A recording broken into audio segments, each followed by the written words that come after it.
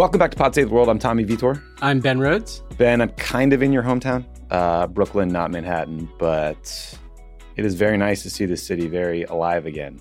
I miss this place. It's been a long. I think Hannah and I went here February before COVID. That was my last visit. Yeah, well, the family story for me starts in Brooklyn, actually. So, oh really? The normal Jewish emigre, you start in like Flatbush and you make your way to the Lower East Side and then go uptown. So you're near the origin point of the Rhodes Janover family. Okay, nice. That is great. Well, we got a lot of good news, a lot of good, interesting stories for everybody today. We're going to start with some grim updates from Afghanistan.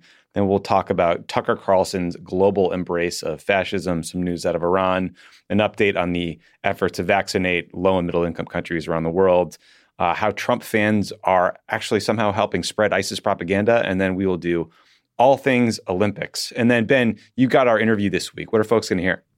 You're going to hear from the young woman who started and really led the Fridays for the Future movement in Germany, Luisa Neubauer. She started the climate strikes along with Greta Thunberg, who's obviously gotten a lot of attention.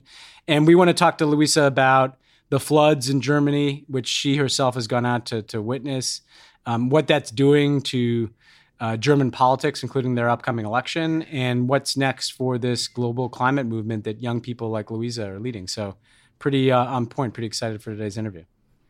Excellent. Two quick plugs before we get to the news. If you want a smart, accessible, funny show about public health, subscribe to America Dissected with Dr. Abdul El Sayed. And if you need some more sports in your life, because our Olympic updates just aren't enough for you, I guess, don't miss Take Line with Jason Concepcion and Renee Montgomery. They'll do a lot of Olympic news this week, talk about Simone Biles.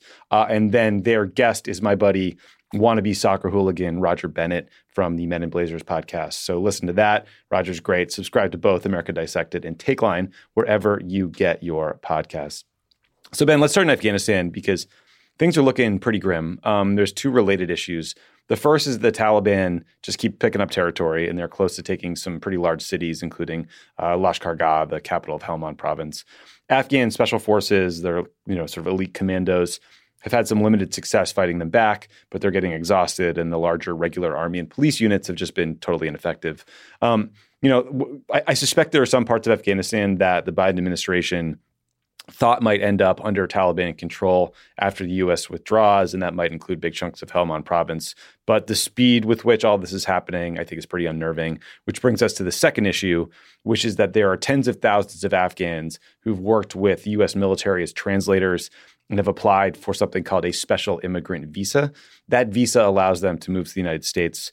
The Biden team is reportedly considering expanding that visa to include Afghans who helped with civilian infrastructure projects or who worked for U.S. news outlets, which is a very good idea. They should do that. But the problem is that special immigrant visa process is slow and bureaucratic in normal times. And right now, there's just a huge influx of applicants who are understandably very worried about what the security situation is going to look like when all U.S. troops are gone by the end of August. Since this program was created, about 6,000 of these visas get processed a year. The administration has processed 3,000 in 2021. The White House says, I think, nearly 7,000 Afghans and their immediate families will be flown to the U.S. or another country to wait there while their visas are being processed, but that still leaves tens of thousands of Afghans stuck in Afghanistan waiting for a visa after the U.S. has left, which is very scary for them. The New Yorker wrote in a piece this week, in Kabul, Biden's withdrawal increasingly appears poorly planned, rushed, and chaotic. Ben, I think you and I both have said many times that we believe it's long past time to end the war in Afghanistan. But what do you make of, the really unnerving reports about this backlog and that broader critique from the New Yorker that the U.S. just wasn't prepared to get out on this time frame? Well, I think on the question of the time frame, I think what people are going to be looking at is, the deadline was set. They decided to go past the precise deadline that Trump had negotiated. So they built in some extra time. But then they set this deadline of the 20th anniversary of 9/11, which makes sense in the U.S. context. But in the Afghan context, I think there will be questions as to whether, a few more months might have allowed for a more orderly processing, at least of this question. Yeah, I think to be fair to the Biden people, you're always going to have a decline in the security situation when the U.S. left. We've talked about this. At some point, we were going to leave unless we were going to stay kind of indefinitely, and there was going to be a challenging security environment. I think that there's this bigger question of whether there could have been a more orderly processing of the risks facing particularly those Afghans who worked with us or kind of stood up for our values, and I'll get to that in a second. Because also clearly in the withdrawal itself, the overriding priority was the safety of American troops, which led for it to actually be faster than people thought. I mean, we kind of all woke up to the news that Bagram had been vacated. And so, look, I do think that, what we've seen, and it's kind of what we've seen throughout the war, that the safety of our troops understandably kind of comes to the forefront, but that speed that equaled safety for our troops endangered more Afghans. And that's a difficult proposition to wrestle with. I think what that does do is raise the bar on getting these Afghans out. I think the administration has dealt with a couple of hurdles. One is just you have to change the process by which you're literally processing tens of thousands of Afghans. The special immigrant visa process and the cumbersome vetting and getting the right interviews and that kind of thing clearly is not going to be fast enough. And so you just got to get these people out, as we talked about, get them into third countries where you can process them because they're under threat. I think the administration was also thinking, well, we don't want to signal that everybody should leave because that might kind of feed a sense of inevitability of a Taliban kind of takeover. But at the end of the day, when you're talking about literally the safety and livelihood of any Afghan who's worked with us, I think you just have to make allowances that if people want to leave, they should be able to leave. I also, to further complicate this, Tommy, you have the Afghans who've worked directly with us as like translators. You have the categories you mentioned, like the Afghans who worked with us as civilians or worked with U.S. news organizations. But then you have the Afghan civil society, people who started human rights organizations, people who started women's rights organizations. Those people, perhaps even more than some of the people who worked with us, could be in the crosshairs of the Taliban. And so, frankly, I think we need to be taking the broadest possible definition of who is at risk and who worked with us, to include those people who kind of started organizations in line with our values. And look, this is both about what we owe those people, and it's also about like we should be looking at the benefits of immigrant populations and refugee populations in the United States. To combine like a seemingly disconnected story, the Olympics. When I watched Suni Lee win the all-around gold medal, she comes from the Hmong community. And the Hmong community was on the side of the United States, kind of recruited en masse by the CIA to help us in northern Laos during the Vietnam War. And we actually did not get all of the Hmong out of Vietnam at the end of the war. We got a lot of South Vietnamese out, and the Hmong had to kind of find their way across the Mekong River and into Thailand. And it wasn't until the 80s that many of them got resettled in the United States. But look where we are now. We've got thriving Hmong communities in places like Minnesota. We have an Olympic champion. I'm not trying to trivialize this. What I'm saying is that, part of America's complicated foreign policy legacy is when things go bad, we are a safe haven for people. And those people not only get a second chance in the United States, they end up enriching the United States in unpredictable ways. Yeah, I also just think like this like death by bureaucracy, and this is reportedly a 14-step process with applications, paperwork, interviews.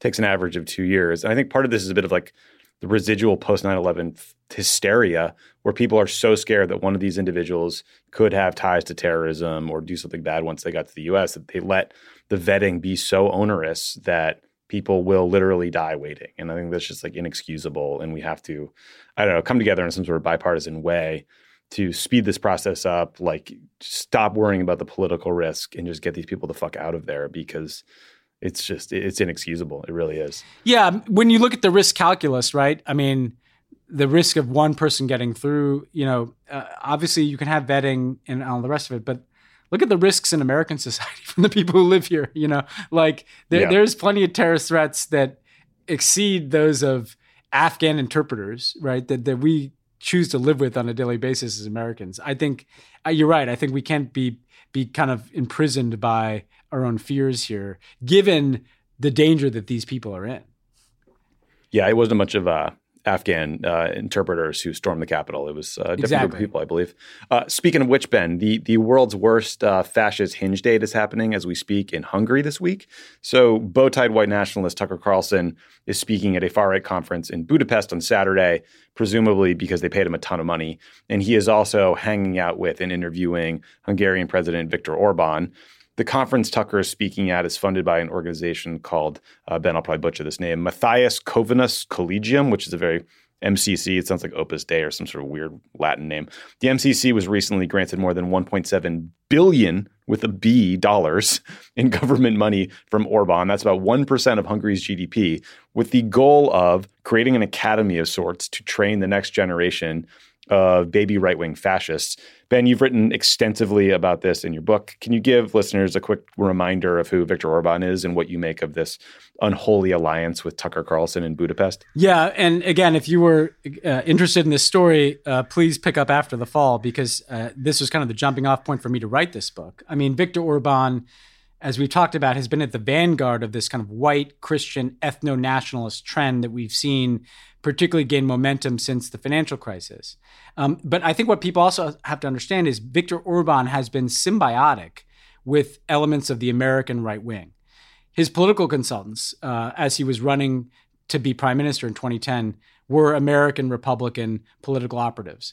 The playbook that he has pursued in Hungary in redistricting parliamentary seats to entrench his party in power, in packing the courts with right-wing judges, in changing voting laws to make it easier for his supporters to vote, particularly ethnic Hungarians who are outside of Hungary but are part of his ethno-nationalist view of what constitutes a Hungarian. His playbook of having a right-wing media machinery that is constantly flooding people with scary stories about crimes committed by immigrants or the danger of invading Muslim hordes. The wall he built, or fence, whatever we want to call it, he built to keep migrants out. All of these things should be sounding familiar to people. And look, Steve Bannon has passed through there. He's astroturfed a kind of white nationalist civil society that's kind of an incubator for not just the Hungarian far right, but for far right movements across the West. This is a really odious, autocratic, ethno-nationalist, fascistic character. And the idea that the most prominent American conservative commentator is just going over there, being welcomed with open arms and embracing Viktor Orban and calling his followers' attention to, like, basically a blood and soil nationalist, ethno-nationalist state should be much more and fucking anchoring his show to there for the week. He's anchoring his show in Budapest. I can't even think. It'd be like a left wing podcast going down to Caracas, and hanging out with Maduro, and then anchoring like a podcast from fucking Caracas for a week. This is insane, and like people, this isn't normal. This isn't like this isn't this drives me crazy, Tommy, when people are like, and I'm not just saying this because I go on MSNBC, but like, well, the left has MSNBC and the right has fucking MSNBC isn't broadcasting from Caracas. And, this is extremism. And like Tucker Carlson is a truly dangerous character. And the thing about Viktor Orban that I really wanted to focus on in the book is the reason he matters is because he says the quiet part out loud. He gave a speech in 2014 saying that the future should not be democratic. It should belong to illiberal democracies, which is essentially single party rules. This is a guy who's made no bones about looking to Putin, looking to China. He's invited in the Belt Road Initiative into Europe. He's kicked out a George Soros funded university and replaced it with a Chinese funded university. Like, this is a full embrace of autocracy. Never mind, by the way, Tucker Carlson, this is the incoherence of the American right, can rail about the Wuhan virus in China one day and then go and embrace a guy who's inviting China into the West and building Chinese-funded universities because they care more about autocracy than they care about certainly democratic values. So this is a big story in my mind. It is a big story. He's got a little fetish for fascism, so we'll keep an eye on Tucker and see how it goes. I'm sure he won't apologize in any way, shape, or form. All the usual suspects will defend him because nothing seems to matter anymore. But it's a big deal. It's a big deal, and it's gross, and he's getting paid a ton of money, I am sure, and it's terrible. So, Ben, let's turn to Iran. These things are also looking not great when it comes to efforts to return to or renegotiate the Iran nuclear deal. So we talked about this a lot on the show. Iran recently elected a president, this hardline cleric named Ibrahim Raisi. I say elected in air quotes because there were dozens of more moderate candidates who were barred from running. I don't think anyone thought that Raisi's election was a good sign for the trajectory of the relationship. But, there was a belief that the Iranian regime would allow the nuclear talks with the West to be completed before he was inaugurated, maybe just like give him a clean slate. But something seems to have changed. Raisi takes office on Thursday. The talks have been stalled for some time now. And the Iranians have increased their nuclear enrichment activities, so that's not good. On top of that news, on Sunday, the U.S., the U.K., and Israel accused Iran of carrying out some sort of drone attack on an Israeli-owned oil tanker off the coast of Oman that killed 2 people. So again, this feels like a very familiar update. Israel and Iran are, engaged in this constant low-grade war where they're just chipping away at each other. And the U.S. and Iran can't seem to come to an agreement on how to sequence getting back into the JCPOA or Iran nuclear deal, and we're really quite literally running out of time. So a few weeks ago, people seemed hopeful that this would get done. Now maybe not so much. What's your take, Ben? I mean, those might be unknowable, but do you think this is brinksmanship that we often see at the end of a negotiation, or a sign of something bigger, some bigger problem? Feels like a sign of a bigger problem. There was kind of a flurry of activity after that election when Biden was going to Europe. Europeans obviously very eager to get back into the JCPOA, and it just didn't happen. Look, I think, there was always a risk that the longer these negotiations drifted in terms of time, the more external events could interfere. Obviously, the Iranian election could interfere. Where does that leave us now? Nobody wants to be back on this ramp of escalation where the Iranians are approaching the capability to have enough material for a nuclear weapon, and there's this kind of tit-for-tat escalation. And yet it seems hard to find the formula to get back into the JCPOA. I hope that's not because the U.S. is kind of insisting on the maintenance of a lot of these Trump sanctions that were put in place after the U.S. withdrew from the JCPOA. When you withdraw from a deal, I think it's an understandable idea that the starting point for the negotiation to return to that deal is where the deal was when you pulled out. Mm-hmm. That said, I think what I hope could happen and what may happen is the negotiation of some interim agreement, right? Like there was last time before the JCPOA, there was an interim agreement that froze the Iranian nuclear program, didn't roll it back. There was a modest amount of sanctions relief. So at least we're not on that path of escalation. And so what I hope can happen in the coming weeks is a negotiation of something that at least kind of stops the clock on the advancement of the Iranian program, buys some more time for diplomacy, and then you're at least averting this kind of decision point between Iran approaching that nuclear capability or the U.S. taking some kind of military action, which would upend everything else Joe Biden's trying to do. He's trying to revitalize democracy. He's trying to deal with climate change. He's trying to deal with China, all these things, Russia. We don't need to spend another 2-3 years in a psychodrama of Iran negotiations. So I hope that they can at least try to put a lid on this problem and create some space for diplomacy. Yeah, it ain't going to get any easier. So turning to COVID here, Ben. So I'm in New York right now. De Blasio just put in place a plan for a vaccine mandate that will require you to show proof of vaccination before you get into various places, bars, restaurants, et cetera. I think it seems like maybe the first thing de Blasio has done that people are happy about in several years. Yeah. So congrats to him for finally figuring it out. But the global vaccination effort is not going as well, especially the effort to get vaccine doses to low and middle income countries through a program called COVAX. So this seems like another example of bureaucracy slowing things down and literally killing people.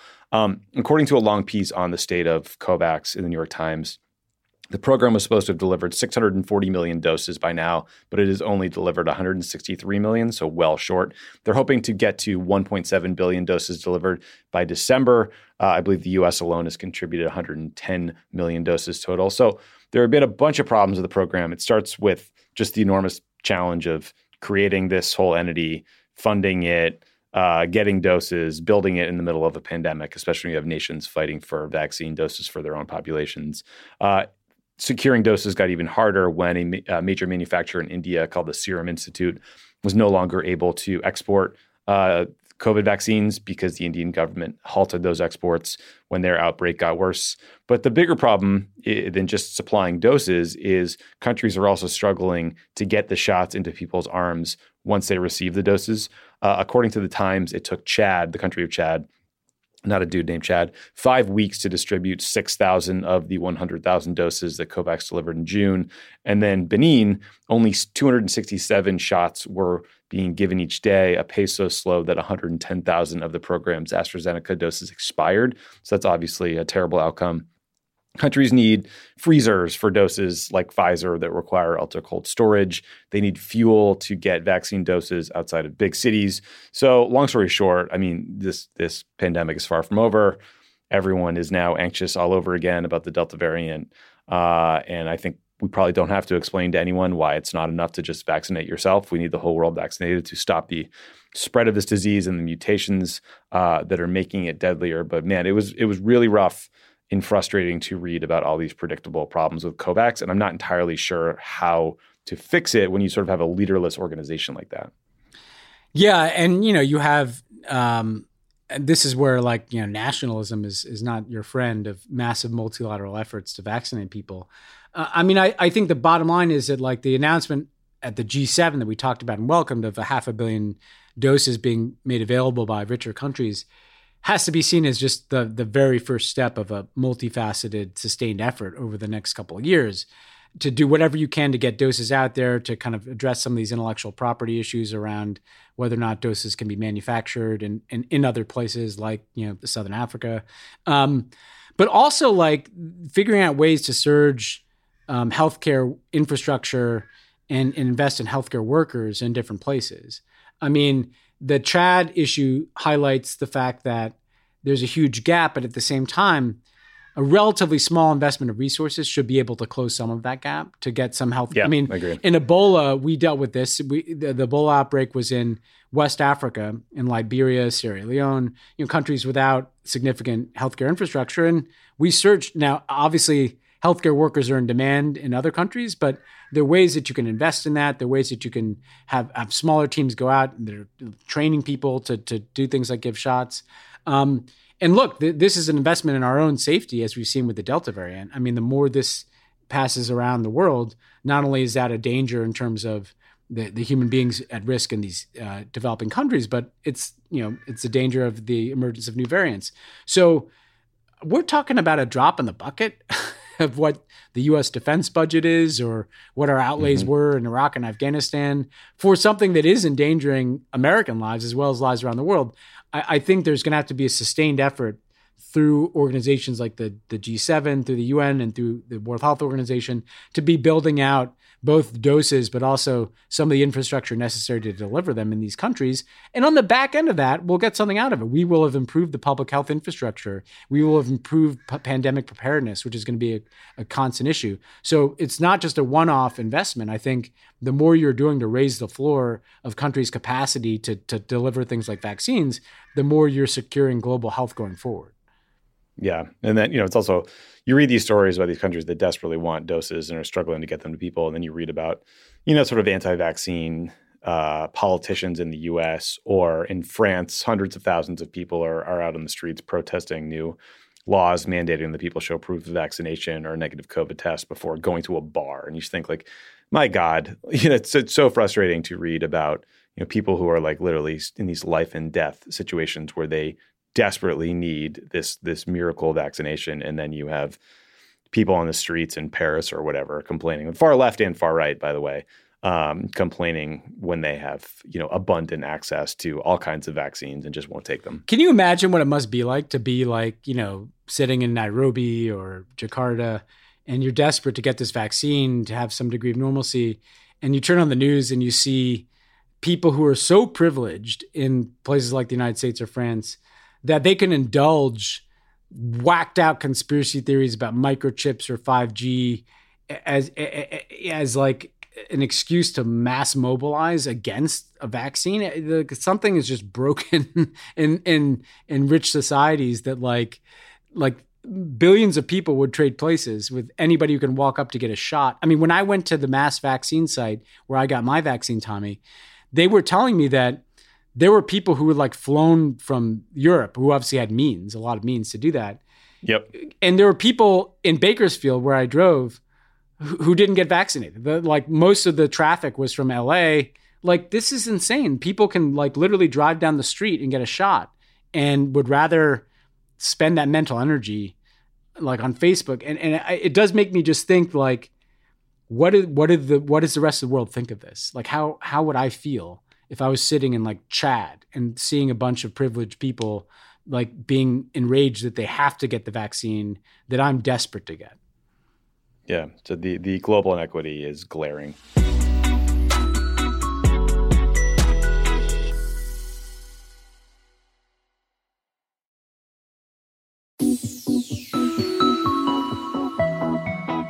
Speaking of a place that Facebook has really damaged, let's talk about Myanmar. So 6 months ago, Myanmar's military launched a coup. They ousted Aung San Suu Kyi, who is the democratically elected leader in her government.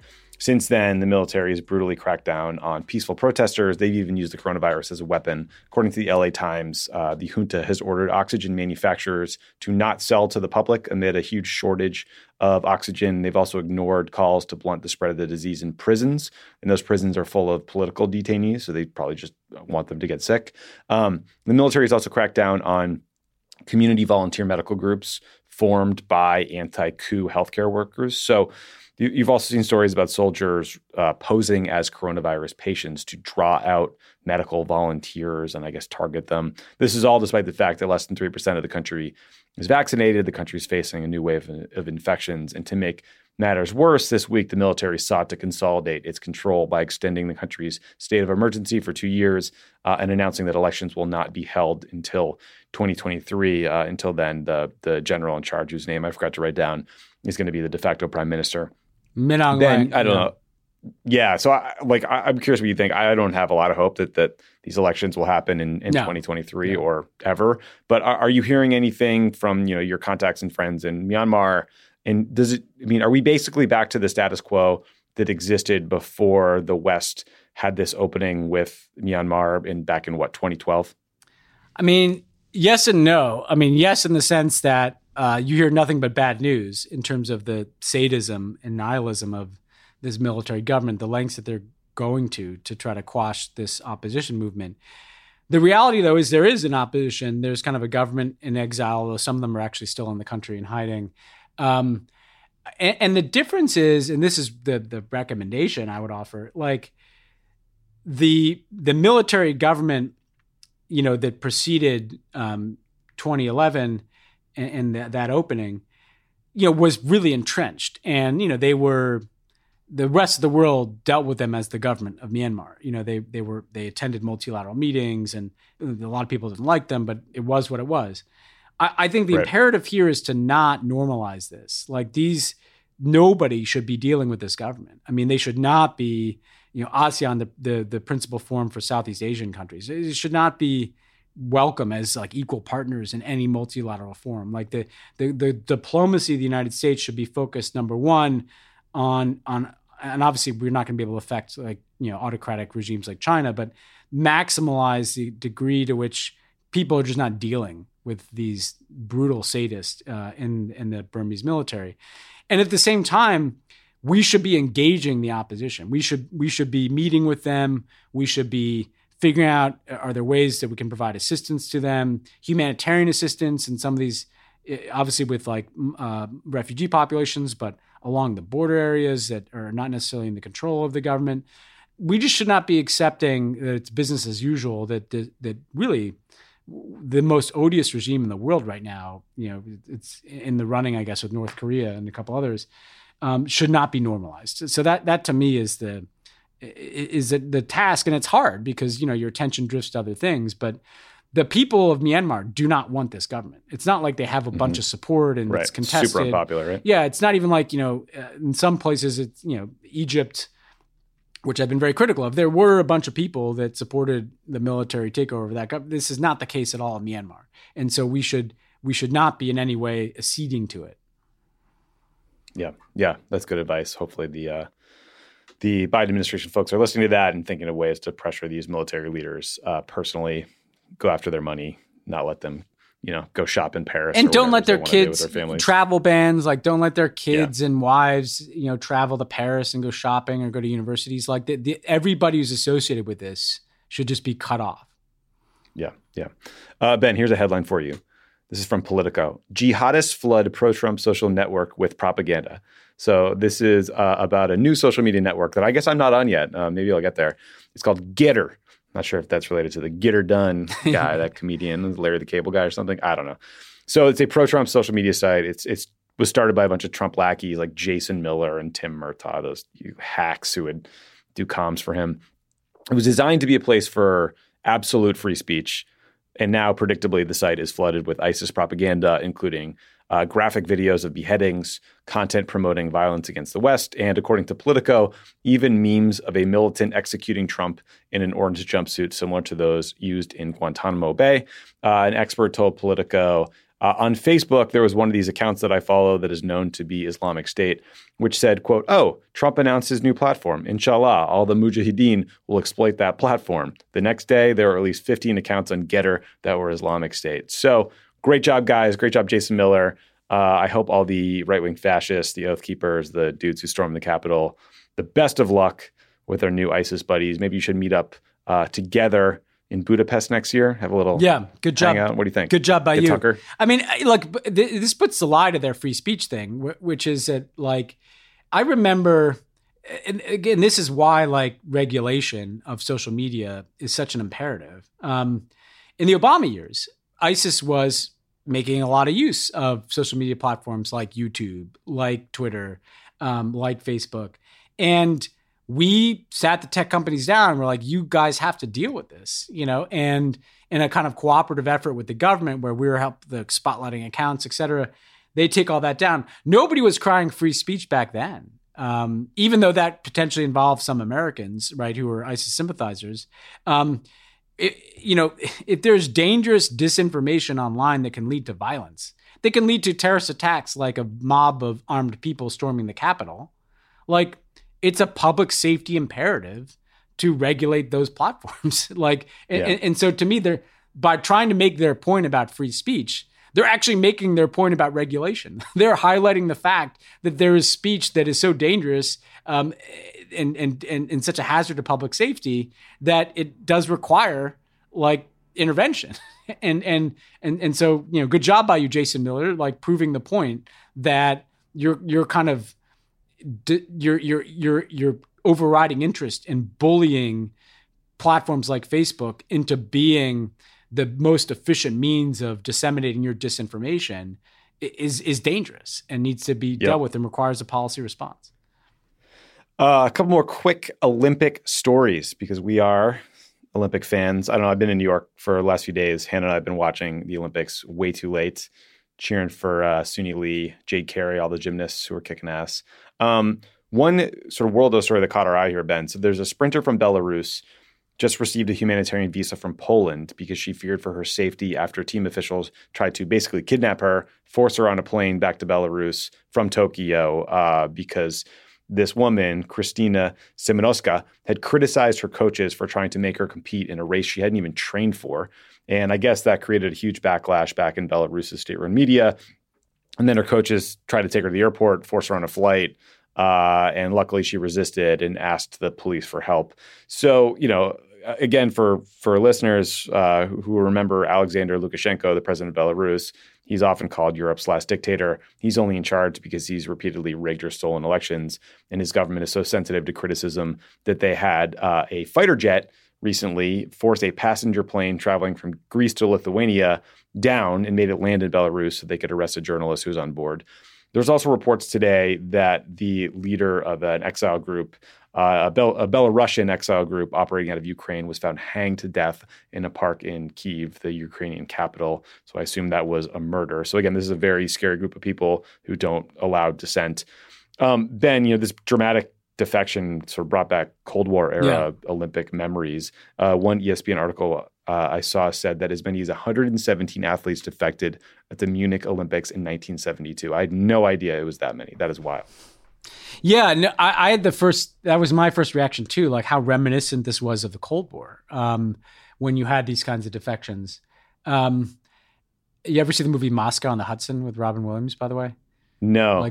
Check it out. It's like a classic 80s movie. He's a Russian circus musician, and he defects in New York. Anyway, that's neither here nor there. But to me, like, it raises a couple of points. One is that these institutions like the IOC, I mean, I saw some of the, some of the commentary was, I think she initially appealed to the IOC, like they're so corrupted by, the Russian Olympic Committee, the ROC, and all this stuff. But ultimately, like, athletes need to be safe when they go to competitions like this, and there needs to be more of an effort put into making sure that they're not kind of under the strict control of their autocratic minders throughout, and they have freedom of choice about what they're doing, and even whether if it's not safe for them to go home. And then I think separately, this highlights the extent to which, like, Belarus has just become just this kind of like global police state. I mean, totally. This is like, they're trying to force athletes onto planes. They're grounding planes that aren't even flying to Belarus to arrest people. Like, this is like the ugliest manifestation of Putinism kind of infecting global spaces, like outside of the borders of Russia and Belarus, because none of this would be happening without Putin's support. And, it does, I think, call upon us to protect, the safety of air travel, the safety of airlines. Like, this autocracy is now moving outward, and even though it's targeting Belarusians in this case, or in the case of the flight that was grounded, like it's doing so in venues where people are supposed to be free, air travel, the Olympics. And so I think, and the Biden team has spoken about this, it does require like kind of concerted multilateral effort to push back on autocracy infecting those kinds of spaces. I also saw Lukashenko recently make a comment about, well, of course I'd invite Russian troops in. And so the space I'd be watching too is like whether Putin just kind of tries to swallow up Belarus in its moment of desperation. The reason he may not want to is because the people of Belarus are clearly so over this kind of autocratic corruption that they're facing. So, the Belarusian opposition has done a great job of keeping international tension on it. Like the opposition leader recently met with President Biden. I think that's good. We should be dealing with the opposition as the only legitimate political actor in the country. Yep. Speaking of the IOC being completely corrupted, the 2022 games are in China. Yeah. And because it's never too early to start planning ahead, Ben, the former Trump Director of National Intelligence, John Ratcliffe, says that the International Olympic Committee, or IOC, should not allow China to have the 2022 Winter Games. He wants to, smartly, actually, I think he wants to change the venue so we don't have to cancel and punish the athletes. The question, why, you ask, is it because of China's genocide against the Uyghurs, the hacking and IP theft, the suppression of democracy in Hong Kong? No, it's because of what he calls China's refusal to come clean about the origins of the coronavirus. So this was an op-ed Ratcliffe wrote in foxnews.com, I believe. He wrote, quote, "I had access to all the U.S. government's most sensitive intelligence related to the pandemic. My informed opinion is the lab leak theory isn't just a possibility. At the very least, it's more like a probability, if not very close to a certainty." So I suspect we're going to hear more and more calls to move the games out of China or potentially even boycott them. I think those arguments all have merit. They're worth considering. What's frustrating about this is Ratcliffe literally had the power to declassify and release whatever intelligence he wanted about the lab leak theory, and he didn't do it. And now he's telling us to trust him based on a New York Times op-ed. He was also the guy, I believe, who was trying to say that the Chinese interfered in the election in 2020 just as much as the Russians were. So he's not someone who's particularly trustworthy or well thought of. So I don't know. This was, it's like good idea, wrong reasons. I don't know. I'm not sure what to make of this. Let's put the lab leak over here for 1 second. This guy is an asshole who has no credibility, and nobody should listen to a word he says. I mean, well, that's true, and this is the problem with the Trump people, right? Like, let's say that the lab leak theory is true. They have done more themselves to discredit that theory than to advance it, because nobody believes a word they say. Because when this guy was DNI, they were downplaying, denying Russian interference in the election. They were purging officials who told the truth from the Office of the Director of National Intelligence. They were inviting in complete lunatic fringe conspiracy theorists. And then this guy wants to walk out of government. This guy, who, by the way, is just some blowhard Freedom Caucus loser, right, who gets picked just because he's sycophantic to Trump. Why would anybody trust this guy just because the letters DNI were once next to his name? I mean, like this guy has no credibility. Now, there's a separate question, right, about both the origins of COVID, and I'd like to be informed by that by people who have credibility, like people. And the House, one of the House committees today released a report, I believe, that said they think that the origins of coronavirus actually date back much earlier than originally thought, like maybe back to August. Again, I would love to just someone help me. Please prove it. I just want to know. Well, I'd love to know the answer. Either these people are just like pissing on our legs because they have like a political interest in pointing the finger at China, or they're the most incompetent assholes in the world who were running the U.S. intelligence community this whole time and just didn't bother to tell us the evidence that he claims he saw. Like, I mean, come on, man. I think the question of the Olympics is a separate question that deserves to be debated and raised. And you're right. I think it has more to do with the fact that the Chinese Communist Party is carrying out a genocide, than even the origins of COVID. Yeah, I do think we should have a serious conversation about whether there could be a pressure campaign around the 2022 games to force them to stop the treatment of the Uyghurs and a whole bunch of other issues.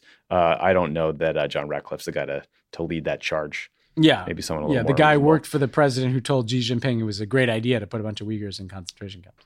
Yeah, that was very bad. Okay, so last Olympic story. This is much happier. So 2 Olympic high jumpers decided to share the gold medal after they both cleared jumps of 2.37 meters, and they didn't feel like going to a jump off. By the way, I don't know if you watched the high jump or the long jump. There was a crazy long jump contest that went super deep. These guys are jumping like 27 feet in horizontally and then 2.37 meters in the air. It's like it's wild. But there was an athlete from Qatar, an athlete from Italy. They were super close friends. They both had just come back from injuries. They had the chance of basically going to a jump off to see who could get the next best height, or just like splitting the medal. And in the last moment, you might have seen the video of this. They just agreed to share the medal. And then this Italian dude, Gianmarco Tamberi, lost his mind. He's like writhing around on the track, holding up his old cast from when he hurt himself 4 years ago, generally being hilarious. It was a great story. I mean, can I just say like how much I love I love the moment. People should watch the video if you haven't. You may cry if you watch it. But I love that guy was like so demonstrably Italian. You know what I mean? Like it's like everything you love about Italians. Like he's waving his arms. He's like jumping into the arms of the Qatari guy. He's riding around the ground. And I loved everything. And meanwhile, the guy from Qatar, like super reserved, stoic, like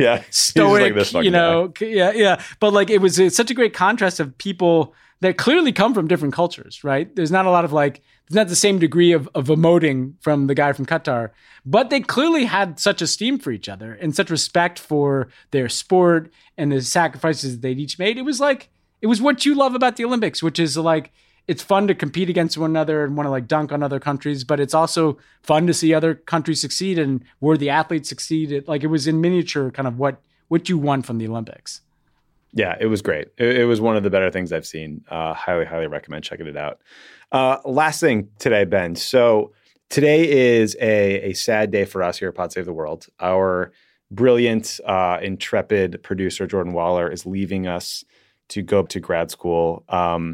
Jordan started a billion years ago at cricket as an intern. We hired her back because we were incapable of really getting by without her. She worked on Pod Save America before we stole her for Pod Save the World full time.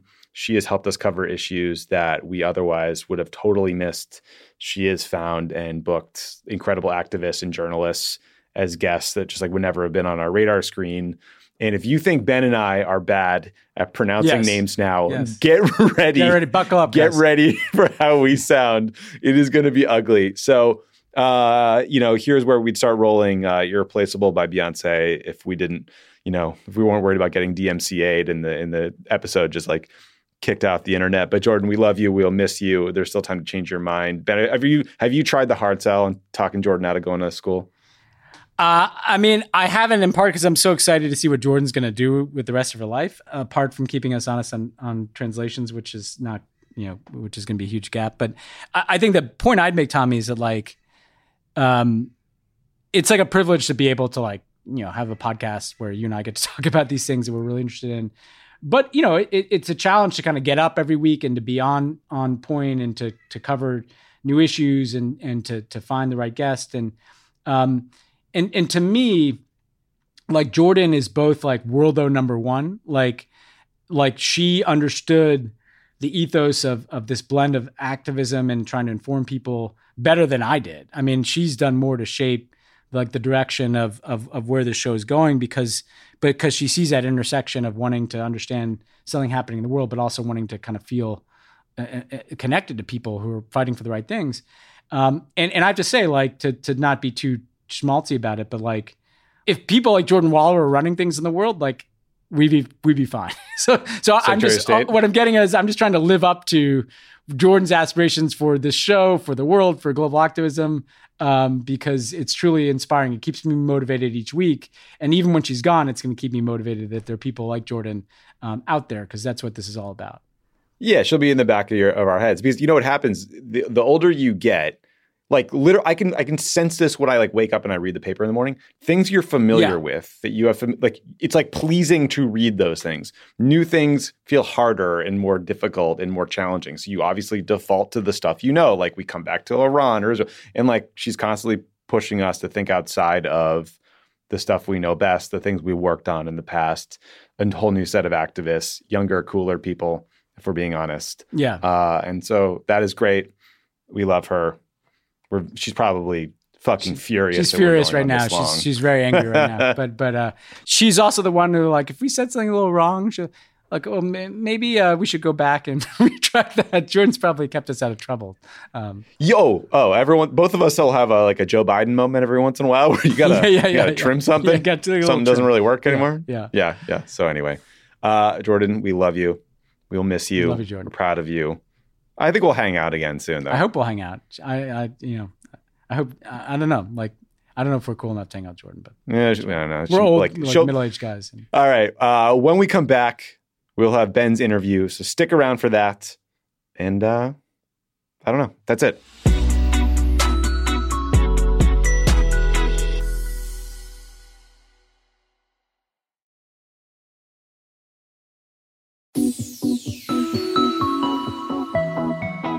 I'm very glad to be joined by Luisa Neubauer, who's a German environmental activist and one of the main organizers of the German Fridays for the Future school strike for climate action. Luisa, thanks so much for joining us. Hi, thanks for having me.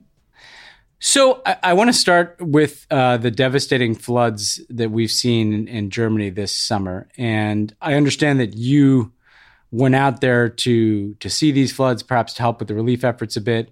What did you see? What did the aftermath of the floods look like, and how are recovery efforts going? Well, it's been an incredibly odd situation. We are assumed to be one of those places on Earth where you're kind of safe from the climate crisis, and that's a very privileged and, of course, paradox perspective. But that's how the climate crisis has been handled. And so with Fridays for the Future, for the past 2.5 years, we've been going out on the streets and saying, hey, the climate crisis is here. It's happening around the world. It's happening at the most affected places the most. Yet it's also happening here.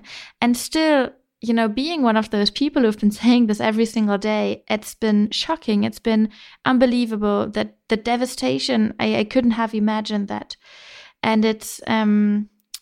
people talk a lot about this kind of German welfare and how people worked hard for decades to kind of build their homes and buy their cars. And within just hours, everything what they've kind of tried to achieve, everything they've worked for in the past was just kind of, flooding, running down the streets. And that is infrastructure that has lasted, for decades, that has... experienced wars in the past. And then we just saw it all collapsing in the midst of the climate crisis. That's been a very odd and shocking and sad experience, I guess. Well, one of the things I've noticed here in the United States is that we have extreme weather events a lot, floods, fires. And sometimes people don't immediately connect them to climate change, although that's beginning to change. Did you get a sense in Germany that people immediately were drawing a connection between the climate crisis and the floods? That's been an interesting spin there, because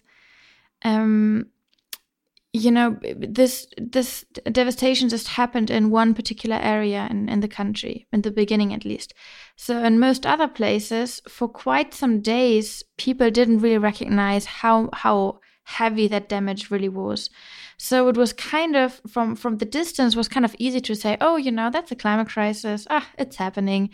And because, immediately after those floods hit those regions, people started talking about the climate crisis and how it's, unraveling in Germany. And it was just, it wasn't until a few days later that as people came up and say, oh, no, you shouldn't talk about the climate here because, you need to make sure that people understand it's all about them and it's all about the floods. But then it was already too late in a sense because the discourse had already started and there wasn't a single point in those floods where people kind of deny this being connected to the climate crisis, and it was always been considered as a consequence of the escalating climate crisis. And so, yes, as you're saying, we are seeing people, especially in those regions, kind of really standing up and saying, hey, this is a climate crisis happening here and now, and we are obviously not protected. So I do think it has changed the perspective on our vulnerability. I'm not sure how to pronounce this word. Vulnerability, yes, that's a word. Yeah, it's yes, people like the government kind of it kind of acted like we were immune to the climate crisis, and everything you would do to protect us from this would just be this kind of nice charity action, but not really necessary. And suddenly, it turns out we are being hurt and we are being hit. And we are not at all protected or immune. And what do you think? What do you think of the government's response to date? I mean, obviously, you've pushed for more climate action.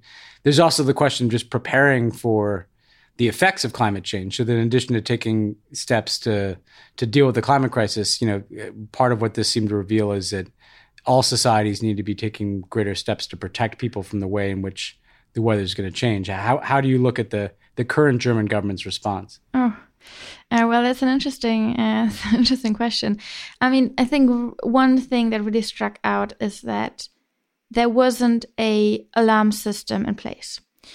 And that is, we're speaking of an area in Germany which is known to be a high-risk area because the soil is really dense. So when rain hits, it kind of, doesn't sink in, it just kind of floods down the hills. So people knew, and scientists knew, and governments even knew, local governments knew that this is a high-risk area. Yet there was no adequate system to protect and to warn people. So what does it mean? It kind of, it really highlights how little even our governments believe in the realness of the climate crisis. That these reports around and they say technically, this is a high risk area, but deep down you're kind of like, you're not really believing it. So I would think that, the devastation happening is also a consequence of this kind of deep down denial of climate crisis happening in this country. Not on paper, not in speeches, but in action. And so, when politicians travel to the region and they would, stand in all these flooded streets and in the streets that used to be streets, it was an odd situation for them because they knew they very much messed up and they are responsible of not having warned people, not having installed the systems, while at the same time wanting to prove that they did nothing wrong, and that's obviously an impossible task. So we saw a lot of what I would kind of, describe as political theater. So people changing their minds all the time, saying, oh, that's bad. We need to do something about the climate crisis. And then next day coming up and saying, no, it's, just one event. You can't just change politics because of one event. And it was, eventually, I guess it kind of highlighted how little government, I would say, in the larger sense, and politics is prepared to face those catastrophes. And it turned out that our government wasn't really capable of reacting adequately, of proving that their that they feel what people are going through, and that they're able to draw the necessary consequences. So people are, they're angry, and especially those hit in the regions, they are not understanding what's going on, and they are, many of them seem to feel let down. What do you think? I mean, obviously there's an election coming up in Germany. Climate has been one of many issues in that election. It's, the first election that's going to produce a chancellor other than Angela Merkel in a long time. You've had Greens on the rise in German politics. What do you think the impact, if any, of the flood is going to be on the election, and how is climate factoring into the politics leading into the election? Yeah, that's a good aspect. I mean, many people are asking me like whether that's a climate election, and I would on that say that indeed every election happening everywhere really is a climate election, just because any kind of consequence from this election very much shapes our chances to do anything about the climate crisis. And we are one of the richest countries on earth. We are one of the heavy emitters. We are one of the most responsible places. So this is not a feel-good election. This is not just about,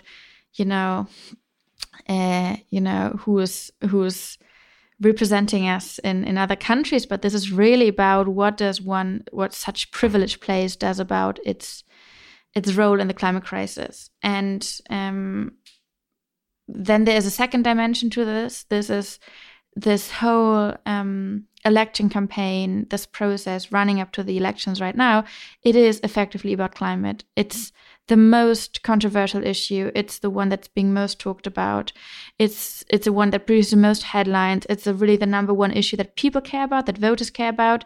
People are really looking at it. And then, of course, we're seeing how political parties are trying to kind of find a balance between pleasing voters,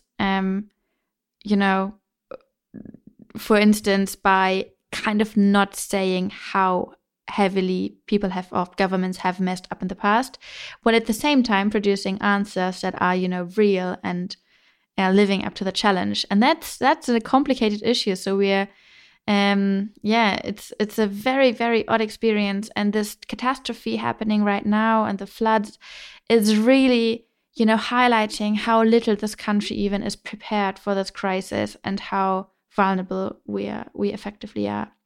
And I mean, for people outside Germany, I mean, it's probably most people don't know about this, but it's a very interesting political landscape here, just because we have so many parties who have very good chances of, being part of the future government. So we're speaking of 5 different parties and one that's, the far right that people don't consider to be, governing. But of those 5 democratic parties, all of them are considered to be at least, likely to get into the next government. And that's a big deal. It means we have to kind of, expect everything and anything. And this, it puts a lot of dynamic into this election campaign, I guess. What would you like to see the German government's policy be on climate? I mean, obviously there's the question of what Germany itself does, and then there's the question of like Germany's leadership in the European Union, which obviously is going to be very important to global action. But what do you want to see, and how far apart are the political parties from the kinds of actions you'd like to see? Maybe just to the latter one first. In the past year, every single major party has kind of committed to fight for 1.5, fight 1.5 politics. And that's big. And, I try to be humble here, but I think Fridays for Future has done a job there at least. So that's one thing we can at least look at. Yeah. And just so people know, you guys have advocated 1.5 degrees Celsius warming as the goal, not 2 degrees. Yeah. Yes. And we have made this we started this global campaign called Fight for 1.5. And it's really led to all of those parties claiming, yes, of course, we want to work for that.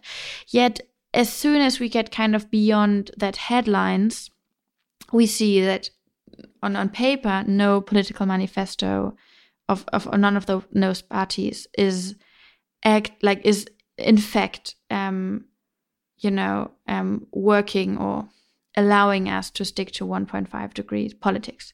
So that's already a bit of a misfit there. We're seeing that all of them say they want to fight for 1.5 and at the same time not providing the plans we would need. So that, of course, already sheds a light on what we are facing in the next legislation. A lot of work coming up, I guess. And then what, of course, we would need is our government not just to provide a plan for, our national emission budget, about how we stick to planetary boundaries within, German territory, but to also kind of take a lead in European politics, or at least inspire European politics in a way that we would need it to. And that's and there actually the Biden administration, I guess, has helped a bit to kind of, there is a lot to criticize there, yet I think what the Biden administration has shown is what it looks like when you take a lead in climate. And so everyone is now turning at the German government and saying, hey, so we have quite a strong government, or we had quite a strong government. For 16 years, we had Chancellor Merkel. Where was the point that she would kind of, rise up and say, look, hello, this is a challenge and we're willing to tackle it. And, if you want to stop me, go ahead. But, you won't let me get me down on this. And this has never happened before. Rather the opposite. In European politics, the German government was often one of those governments who secretly, blocked environmental legislation and environmental policy when it, came down to concrete measures in order to protect our car industry or coal industry or so on. So I guess there is this internal role and this external role that we are really looking at, that we are really needing to see, changes, and that we, or many of us at least here, are doubting that parties yet have a plan for. But that's something we're working on. And just talking about Fridays for the Future, you guys have obviously had a huge impact in German politics and European politics to reach the United States. But we see also, of course, now, to deal with climate change, one of the biggest challenges in the world is going to be in Brazil and protecting the Amazon. They have an election upcoming. How you guys have been pretty amazing at a remarkably young age in galvanizing kind of global mobilization. What are you guys doing to kind of make sure that the kind of effective pressure you're bringing to bear in places like Germany, that kind of pressure and that kind of mobilization is taking place in other countries? Well, luckily enough, we are a global movement. So there's also Fridays of Future in Brazil. There's Fridays of Future in, many places around the world. Even in China, there's activism happening. In places like India, we are regularly surprised by the power of those movements rising on the streets. And I remember that day that, I got a text message of someone saying, hey, did you know that there were 30,000 school children in Ethiopia striking for the climate right now? And we didn't even know that they were preparing those strikes, but that's happening. So, our pressure is happening around the world, as we know that the only chance we have in this crisis is if people everywhere really act up. And then, of course, what we try to do also is to kind of, to put pressure on transboundary issues. So, for instance, there is this agreement, this trade agreement between the EU and Southern American countries happening right now. So that's called the Mercosur agreement. And we know that this agreement, for instance, in the worst case, would trigger much more of, rainforest burning and land use changes. So what we're trying to do here is we're talking to European leaders saying you need to get out of this agreement in solidarity with our Brazilian and Southern American activists who know that this trade agreement will work against, biodiversity and climate protection right there. In the Americas. So that has to do with kind of, working with and using foreign power dynamics, making sure that we increase pressure from the outside and the inside, as we see that this regularly helps a lot. And sometimes, eventually, it seems to me that sometimes it's just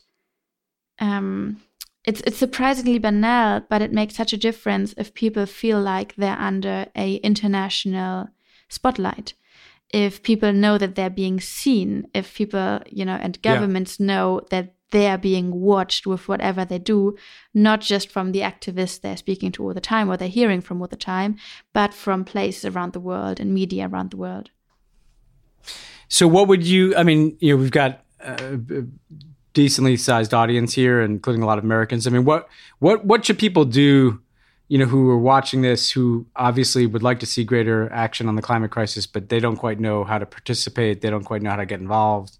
Like, what would you tell people to do who care about this? Oh, organize.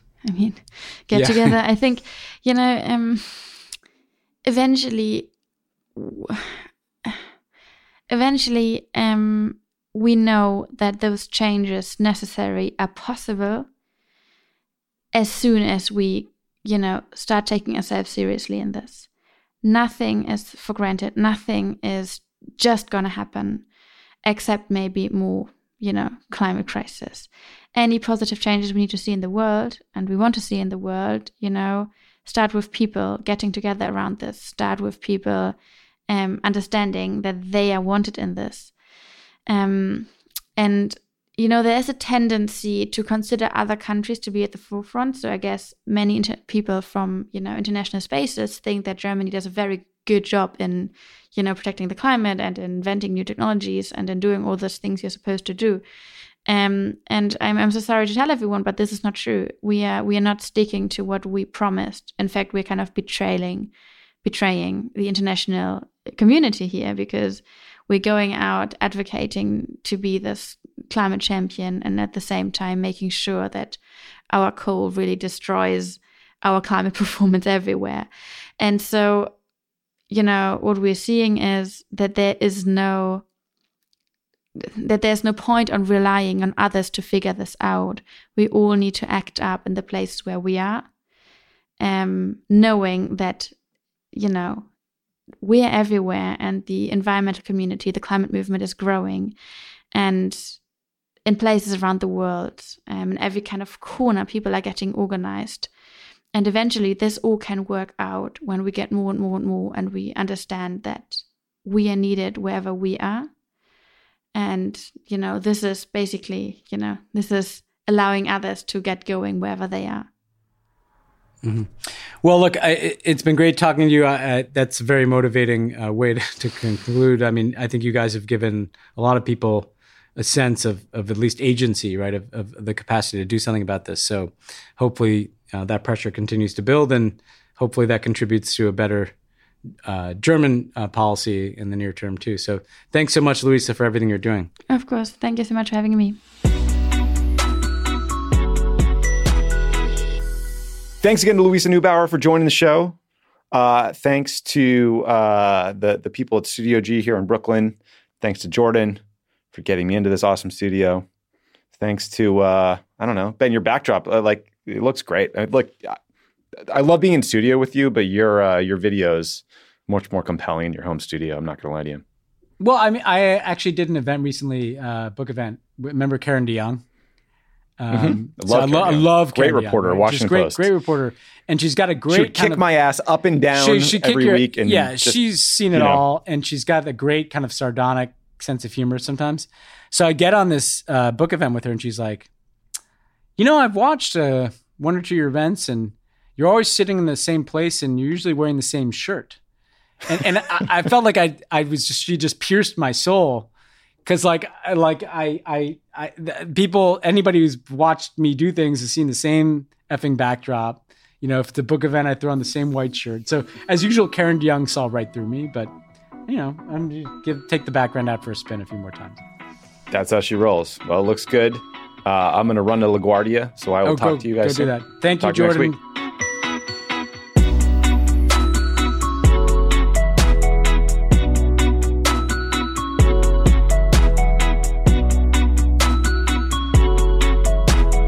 Pod Save the World is a Crooked Media production. The executive producer is Michael Martinez. Our producer is Jordan Waller. It's mixed and edited by Andrew Chadwick. Kyle Seglin is our sound engineer. Thanks to our digital team, Elijah Cohn, Yale Freed, and Phoebe Bradford, who film and share our episodes as videos each week.